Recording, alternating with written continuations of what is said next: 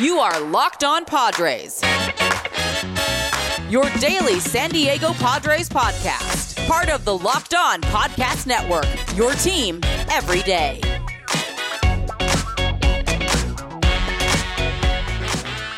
Greetings, ladies and gentlemen, and welcome to another edition of Locked On Padres podcast, which is part of the Locked On Podcast Network, your team every day for Wednesday, December 14th. As always, I am your host with sometimes, occasionally, but certainly not always the most, Javier Reyes. You can follow me on Twitter at Javapeno, that's JAVIIPENO, or at LO_Padres for only Padres content. If you want to see me occasionally tweet about Wolverine and Kitty Pryde of the X-Men and weird video game stuff and Dragon Power rankings, that sometimes is on my main page, as well as saying that if the Padres sign Michael Conforto, I will indeed record myself doing a cartwheel. I will do that. So go check out all that stuff, guys, and Locked On Padres on YouTube as well if you want to see the video thing, if that's more up your alley. Gonna be making some upgrades soon to the video too, so that's something to look forward to. And on today's episode, guys, we gotta talk catchers. That's right. It is the catcher episode of this Locked On Padres podcast. We're going over this past year, what the Padres got from their two catchers, technically three, if we count Luis Campusano, even if it was in and out.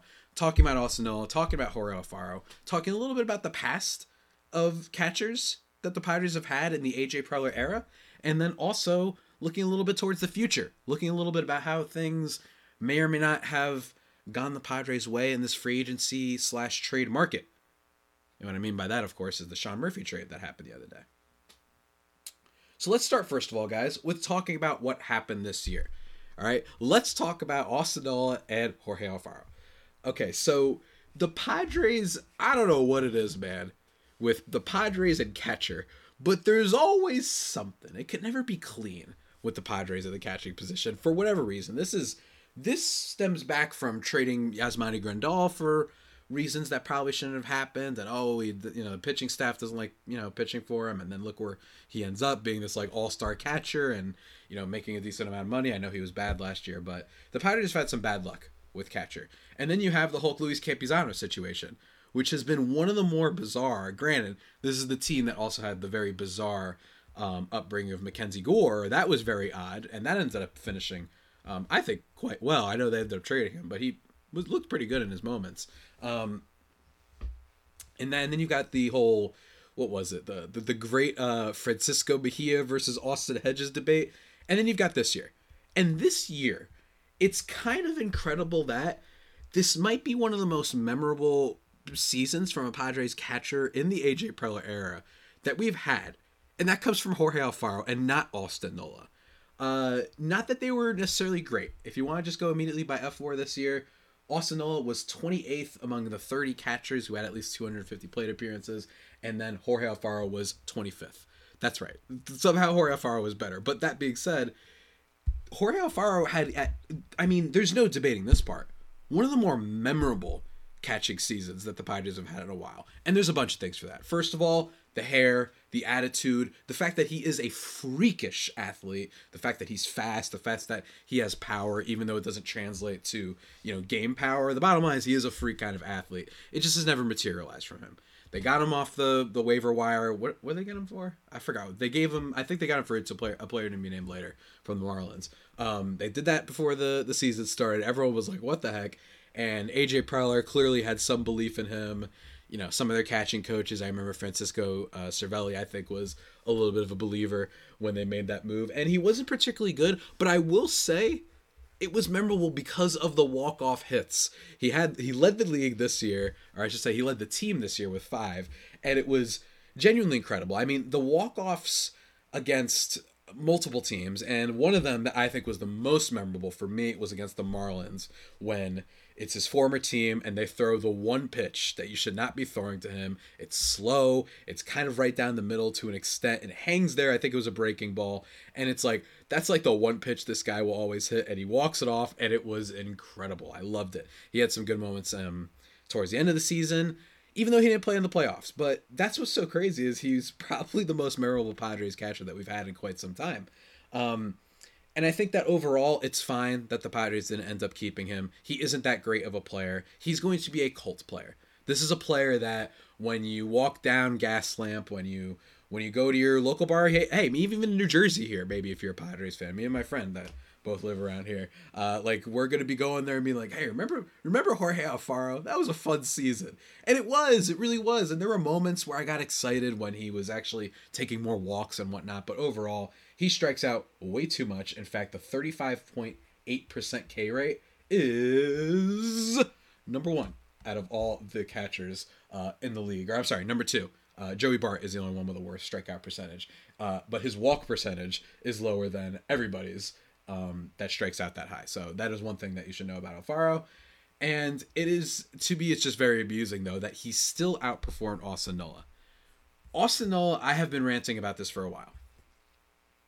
This is a guy that the Padres traded for, clearly trying to trade high on him in the 2020 season when they wanted to kind of go for it. I didn't hate the trade at the time, but I remember, and you can pull up my episodes if you can even find them. It's hard for me to kind of find these episodes, but I remember being like, I like Ty France a little bit. I don't think we gave up nothing for this guy. I don't mind Ty France. What I did also say was I didn't know what else you could do with him, in fairness, because with Eric Hosmer there at the time, I didn't know what they could do. Obviously, we know how that trade transpired, and giving up Andres Munoz, one of the maybe 6 or 7 best relievers in baseball right now. Definitely has some of the best stuff among all relievers. So that was, you could argue that is AJ Preller's second worst move, I think, next to the signing of Eric Hosmer. The only reason is because you could, if you want to go conspiracy mode, you could say that signing Eric Hosmer made it a destination, and that's what ended up giving them credence and legitimacy to sign Manny Machado. Maybe. But anyway, we're getting off topic. One of the things I don't like about Austin Nola is just how much of a limitless sort of time that he had at the plate this year. He got so much more time at the plate this year, despite the fact that Alfaro was much more effective offensively. And I know what you might be thinking. Well, what about the defense? Defense wasn't there.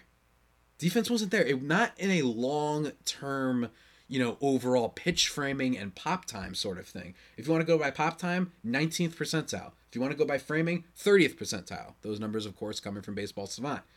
Not a lot going on there. The only thing he was good at was he didn't strike out a lot, he didn't whiff a lot, and he didn't chase. But the problem is that the hits and the walks did not come enough for me to justify what he was doing. And not to mention the defense wasn't very good. He was routinely allowed to be the catcher for the Padres, I imagine because this has to be a chemistry thing. Guys clearly did not like catching for Luis Campusano. It's been a whole thing for a while now. I think they need to just work it out, but I get that maybe during the middle of the season isn't the time to do that. I can understand that. I can understand the Padres saying, you know what, fine, we are in a playoff hunt. We're towards the end of the season. Maybe we should have done this at the beginning of the season. We should have said, figure it out.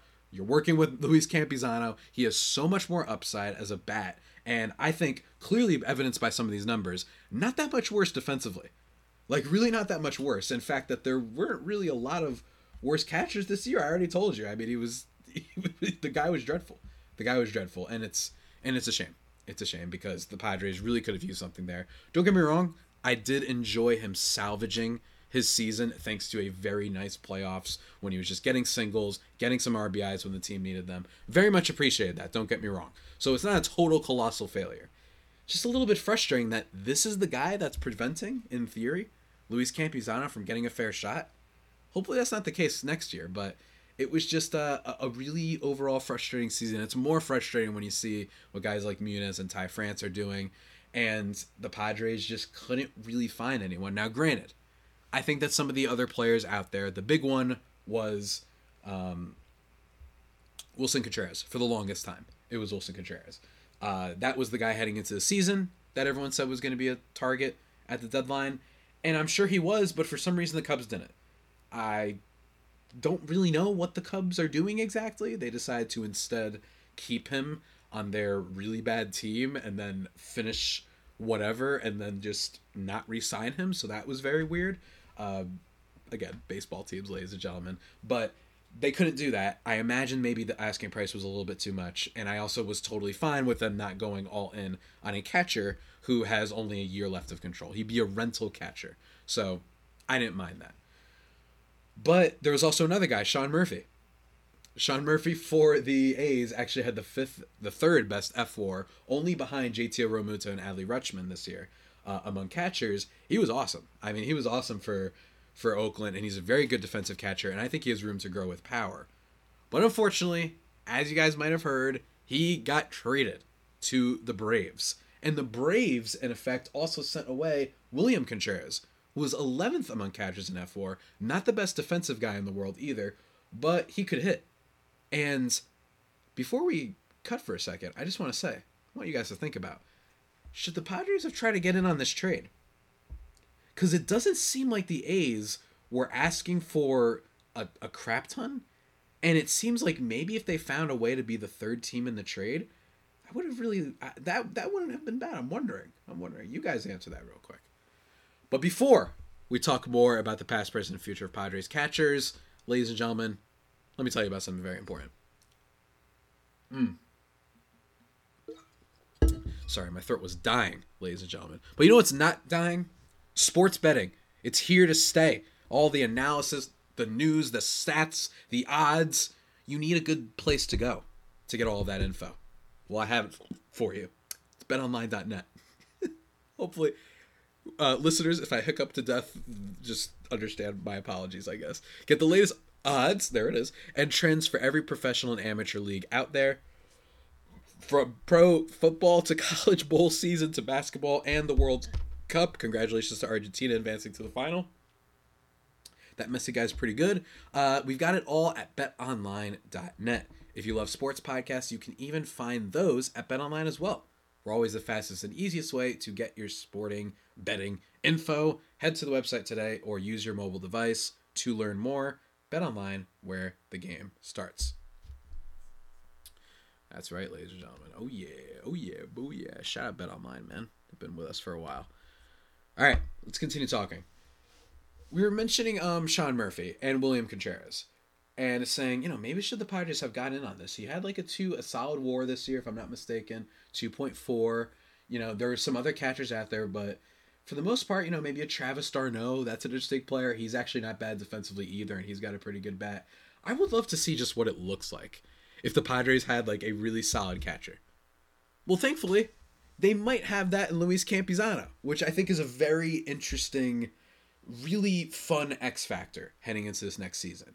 Obviously, they could have gone out and they could have signed Wilson Contreras. They could have gone out and signed Christian Vasquez of the Red Sox, or formerly, I should say, of the Red Sox and formerly of the Astros. He ends up going to Minnesota. They could have done that. But I think for once the Padres are being really smart here.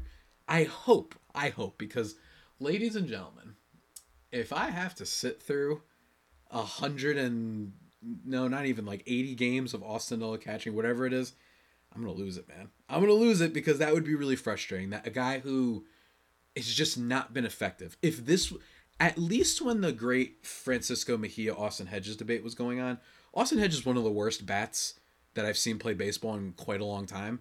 But at least it was like, okay, but he is a really good defensive player. So I can understand there at least being a dilemma for that reason. He was a wizard behind the plate, and he even had one season, Austin Hedges, where he was pretty damn effective, actually, as a catcher. So he does deserve credit for that. In terms of he just randomly, I think, hit for power in like 2018, I'm going to say. I'm going to look that up. But let me see here. He randomly hit for power a little bit in 2017 when he hit 18 home runs. Year after that, 14. That was weird. Whatever. It's just, I don't even know. But he's never been a good hitter. So I at least understood that, all right, the defense. But I just talked about Austin Nola's defense, and that's what was so frustrating. Where it was like, well, if you're going to block this guy Campusano, who at every level of the minors has succeeded, he has been effective, he's been a good bat, he's been a top-level prospect for the Padres, and then they just don't play him, right? Of course, I'm repeating myself, but I can understand if they said, we're in a playoff spot, we've been playing well this year, Yu Darvish isn't used to pitching for him, and that's kind of the strength of our team is pitching. So I can understand if they were like, we'll figure it out in the offseason. You better use this guy in the offseason because that's going to be really frustrating if they don't. The Padres have just not had a good history with catcher. They just haven't. For whatever reason, in the A.J. Preller era, they haven't had him, right? Let me just name a few fellers for you that have played catcher for the San Diego Padres at one point or another over this AJ Preller tenure. Austin Hedges, obviously, and Austin Nola. Derek Norris. Derek Norris, and I'm not saying this to be a jerk, is just almost definitively the one season. Hold on, let me see if I can find it. He had one season in which he was hitting for a decent amount of power. That is probably the best catcher season that the Padres have had in the entire AJ Preller era. Like, entire era. You could say that, yes, with defense and all that, but he was a pretty good defensive player in 2015. If you want to just look at Fangraphs defensive rating, he was fine. He finished with 3.8 F4. And why is that? Because he managed to sock, 14 home runs. That was nice. 250 average, 305 on base. It's not that bad, especially for a catcher, and especially considering that he was able to hit for a decent amount of power. But that's still astounding that that's like the only year. Like, that's the best right there that I mentioned just now. Derek Norris, 2015, that the Padres have had out of catcher, really, in a long time. Jorge Alfaro is somehow fourth in the total F4 of catchers in this tenure for AJ Preller. After that, Webster Rivas, Francisco Mejia, Christian Bethancourt, AJ Ellis, Rafi Lopez, Austin Allen, Hector Sanchez, Victor Caratini. I miss Victor Caratini. He was a little bit of a Padres legend, a tiny bit. Not as much as the Alfaro goat, just because Alfaro, the fact that he was almost already a meme when he joined the team. If you know anything about the Marlins, the fact that they had him playing left field sometimes just shows you how the Marlins are completely incompetent in a lot of ways, but it's really funny that the Padres are like, yeah, we'll take that guy. No one wants him, but we'll take him. So he was a little bit more meme, I think, than Victor Caratini, which made it a little bit more fun. But Caratini did have the walk-off against the Reds. The Sea of San Diegans call, obviously, by the great Don Orsillo. That was a lot of fun. And, of course, he's Puerto Rican, so, of course, I was a fan. And he had that very funny text conversation with Yu Darvish after the trade was made with the Padres, if you guys remember. I don't know if this was, like, totally legit, but it was just funny that Caratini texted, like, oh, like, San Diego. And then Darvish just responds, you too. Like, you're coming too. You got traded too. So I just thought that was very cute, very funny. And clearly, though, Victor Caratini also a reminder that the personal catcher thing doesn't always hold weight, because he wasn't a very effective player, even though he was clutch, very clutch, early on for the team. Caratini was.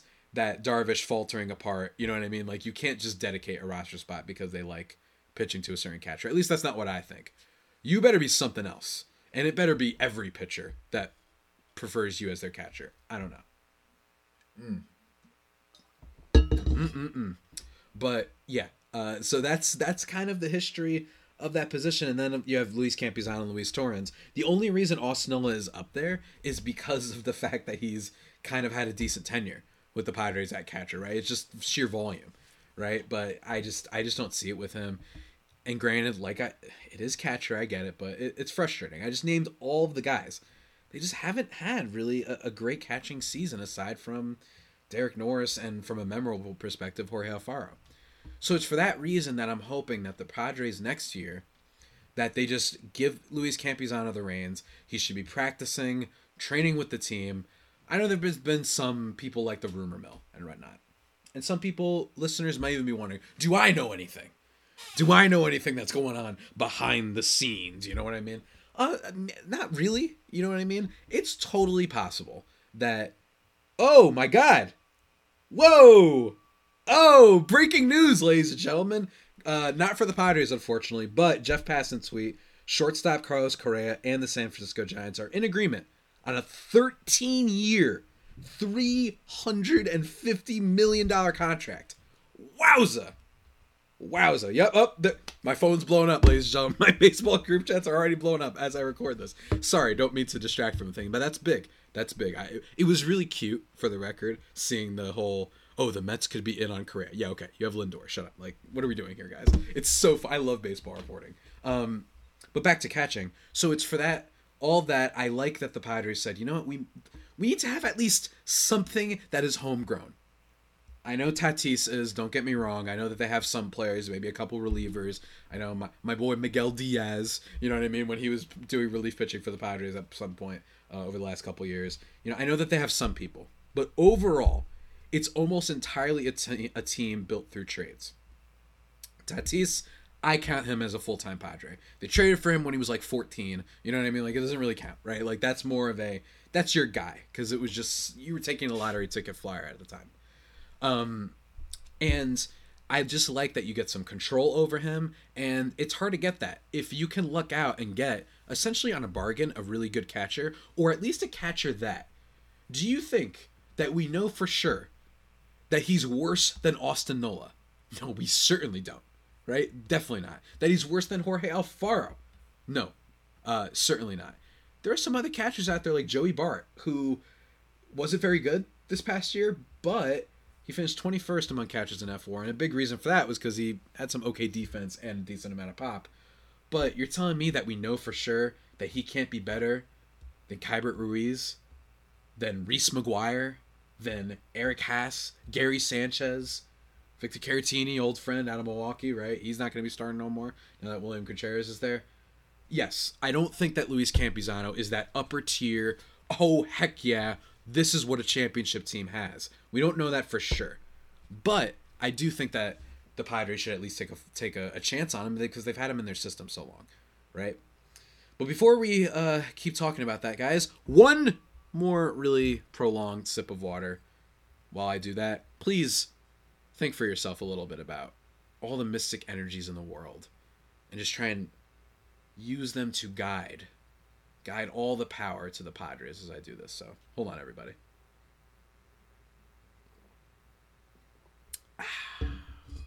Wow, I don't know what's going on with my throat right now. I'm not still sick. Oh, I know what it is. It's this medicine that I'm taking. Makes everything taste all metally. Like metallic. It's the worst. Ugh. But we continue, ladies and gentlemen. Let's wrap up talking my thoughts on this whole catcher situation. I can't believe this Carlos Correa thing. It makes sense. The Giants had to do something. In terms of how this affects the Padres really quickly, I don't think it affects too much. I think that the Giants are certainly still behind, but it does mean that they're ready to still keep trying. This is a huge contract. I believe it should make him the highest paid shortstop in baseball, if I'm not mistaken. I believe that should beat the Lindor contract. I think that was around $340.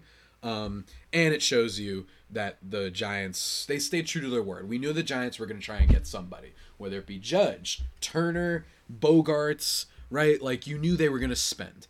It got a little scary there for a second, but they still spent. So shouts to the Giants that even though their farm is a little bit lacking right now, their roster's a bit of a mess, that they still said, we don't care. We're not going to just punt and kick the can down the road forever like so many other teams do. So shouts to them, and not looking forward to playing against him. Carlos Correa is a friggin' beast. Gonna be fun to see how he does though in San Fran. Gonna be very fun. But back to catcher. I think that with Campusano, I have heard that there are potentially maybe some behind the scenes things with him. Maybe he's just not getting along with the guys yet, which is totally fair. A fair justification for maybe why he wasn't called up immediately. You combine that with the fact that he is young, he's unproven, the fact that the guy's just like playing with Nola right now, and that they don't want to just in the middle of the playoff race have to figure out how to catch for someone different. Or I'm sorry, how to pitch for someone different. Totally understand that if you also take into account potential personality clashes, right? And personality clashes and, off the field stuff, sometimes when it comes to just a personality, I often find that it might just be an initial thing, right? Guys can figure it out. You saw last year that the Yankees traded for, Josh Donaldson, who was infamously like one of Garrett Cole's great enemies, apparently. And then those two figured it out, right? So chemistry in baseball is something that I think matters and won't ever be able to be something that we can measure with statistics. I just don't think we can. It is too hard to measure that stuff in baseball. Obviously, everyone will always remember the Jeff Kent and Barry Bonds one, right? Like where those two just absolutely hated each other, but they were super dynamic on the field together, so it didn't really affect them, and they reportedly actually literally fought during a game and then went out and played really well. So chemistry in baseball I find to be something that is really indeterminate, and you just can't figure it out. But that being said, I understand if the Padres are still trying to figure some things out. I know he had the arrest a few years ago, I believe in Alabama or Georgia, one of the two, I forgot where. He did have that for, I think it was possession of marijuana, if I'm not mistaken. which of course was not a good thing down there. But that's kind of something he's overcome. So maybe the Padres in general are just sick and tired of weird off the field stuff. You know what I mean? With the Tatis, and then you got Campusano. So maybe they were like, we've already had our fill. We're not even gonna bring you up right now because we're so annoyed with the goober, I guess, right now. But yeah, that's kind of it that I have to say about this guy. That's kind of it. I just think that overall, the Padres are in a really solid position. I am so happy that they did not give up Campusano in any trades. I stand by that. I joked about this on Twitter that the way moms, when their kids are in trouble, will just gain super strength and lift cars, right? I don't know if maybe you've listened or you've watched the movie Mitchells versus the Machines. There's a scene towards the end where the mom literally enters like demon, fox, sage, super saiyan mode for a second. It's very, very funny. I love that movie. It's so sweet. Maybe that's what happens, right? I forgot why I was even making this analogy. Why was I saying this? Moms being oh, I remember. I was saying it's a stretch. That's gonna be me. That summoning that strength out of nowhere. If I even hear Luis Campusano's name mentioned in a trade, I will go and tackle someone in the Padres office. Am I cooked after that? Absolutely, but I'll do it, ladies and gentlemen. I'll do anything. I'll do anything for these Friars. I have to stop them from making the wrong mistake. You know what I mean? I'm Wolverine in Age of Ultron, going back in time and trying to stop the bad stuff before everybody gets killed, right? Yeah, I know. I'm a nerd, guys. What do you want from me? I love comics. I'm so back in. So yeah, I think that the Pods do not sleep on Luis Campusano. Do not sleep on him whatsoever across any catcher in the National League. I'm totally fine with them not getting Sean Murphy.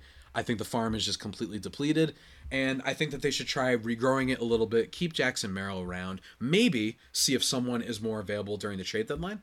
I think that would make a whole lot of sense, potentially for the team, is if they decide, you know what, we got Bogarts, we have Tatis, we have Ha-Seong Kim. If Jackson Merrill hasn't shown that he's really adapting into a different position and whatnot, then I would, oh my God, my phone's going nuts. Then I would definitely, consider trading Jackson Merrill for someone who's going to go on the table, someone who's having a good season. It could be another starter. It could be Martin Perez. Maybe the Rangers are terrible and he's only on a 1-year deal. Pretty cheap. Maybe he has another great season, but the Rangers stink. You can go after him, right? That's just one name that I can come up with off the top of my head. Remember, the future isn't set. You don't have to build the entire team fully 100% mortgage the future right now. We learned that with Juan Soto. If the Padres sign Castellanos and Schwarber like every fan in my mentions wanted them to do last year, do they still get Juan Soto? I don't know. And especially if Castellanos played the way he played last year, the same for the Padres. That'd be nuts. But yeah, ladies and gentlemen, it has been a fun free agency. I'm looking forward to covering the rest of it because there are certainly some other players out there that have been talked about in rumors. So I figured it's worth talking about them. And what are those other two players? One of them is Bryan Reynolds, who I'm going to be talking with Ethan Smith of Locked On Pirates. That should be Thursday's episode? No, Friday's, I think. I think it'll be Friday. Look, we talked about this nonsensical Tatis rumor, so why not talk about Bryan Reynolds? It seems like it's kind of, he's like the, I don't know, like an Anthony Davis, CJ McCollum. No, I'm trying to think, like, who's a player that's always a trade conversation, like every single year. I'm trying to think of a better comp for that, but that's what Bryan Reynolds is. Going to talk to him about whether or not it is legit that he's being traded, how much the Padres could potentially give up, whatever. All things Bryan Reynolds. And who knows? I mean, we did get Musgrove from them, so maybe, I don't know, maybe we could sneak him a little bit. He had a little bit of a down season. Maybe we could sneak in there a little bit, you know what I'm saying? So maybe we could do that. And then also going to be talking with Peter Pratt of Locked On Marlins about Pablo Lopez. Going to be talking to him about that guy. What he thinks of him, whether or not he really is a trade candidate that can be moved. I don't know. I think that should be a lot of fun. So stay tuned for those. And then, of course, as the year transpires, winds down, going to do some more recap episodes. Going to talk more about other positions and my favorite Padres moments of the year, because it was a great year. And I think it's worth talking about all that stuff. So lots of fun stuff still planned. Locked On Padres, man.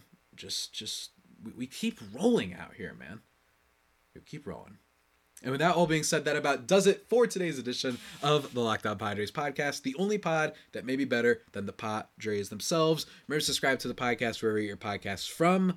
Follow me on Twitter at Javipeno, JAVIIPENO, at LO_Padres. Reach out to me on either of those. I know some of you actually did the other day. I appreciate you. Definitely going to try and communicate a little bit better with the Padres folk on Twitter and whatnot, because that's a lot of fun. I love hearing from you guys. I think you guys can be really smart and have really great observations for a team that I am still pretty new on in the grand scheme of things, like very new. Heck, I'm pretty new on baseball. No, that's not true. I've been watching baseball since I was like 2. I just go in and out a lot. You know what I mean? Lots of in and out. That sounds weird. You get my point, though. I've taken breaks of baseball every now and then. So look forward to the future stuff. And as always, stay safe and, of course, stay faithful. My Fire Faithful homies.